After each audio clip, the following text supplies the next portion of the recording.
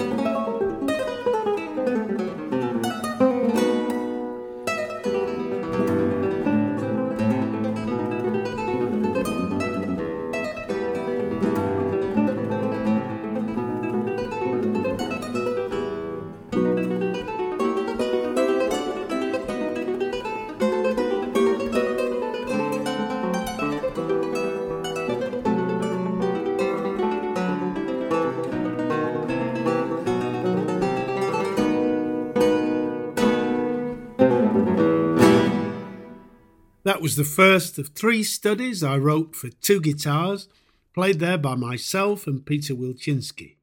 Incidentally, the printed music is available for immediate download from Sheet Music Plus, and there are over 200 original pieces and arrangements by myself available from Sheet Music Plus for solo guitar and for duo guitar and many other combinations. I mentioned that the piece was dedicated to the Italian guitarist and composer Mario Gangi. He became a friend of the duo and invited us over to Italy to perform on many occasions. How did the contact with Gangi happen? Well, one day I was browsing through music at Foyle's magnificent and famous bookshop in the West End of London on Charing Cross Road. I stumbled across 3 pieces in the form of a suite for 2 guitars by Mario Ganji. The 3 movements were Andalusa, Fandango and Sevillana, and the suite was called Suite Spagnola. I'd never heard these pieces played, and I was pretty sure it had never been recorded. The music looked very interesting, and to cut a long story short, I bought it, and several months later, Peter and I began to perform it in concert. It was always very well received, so we decided to include it on our first album, Virtuoso Music for 2 Guitars. Yes, that's the one, the one sponsored by the Canadian Con Man. Well, I later sent a copy of our album to Mario Ganji, who at that time was teaching at the St. Cecilia Conservatory in Rome. He replied saying he loved our interpretation and booked us for several concerts in Italy.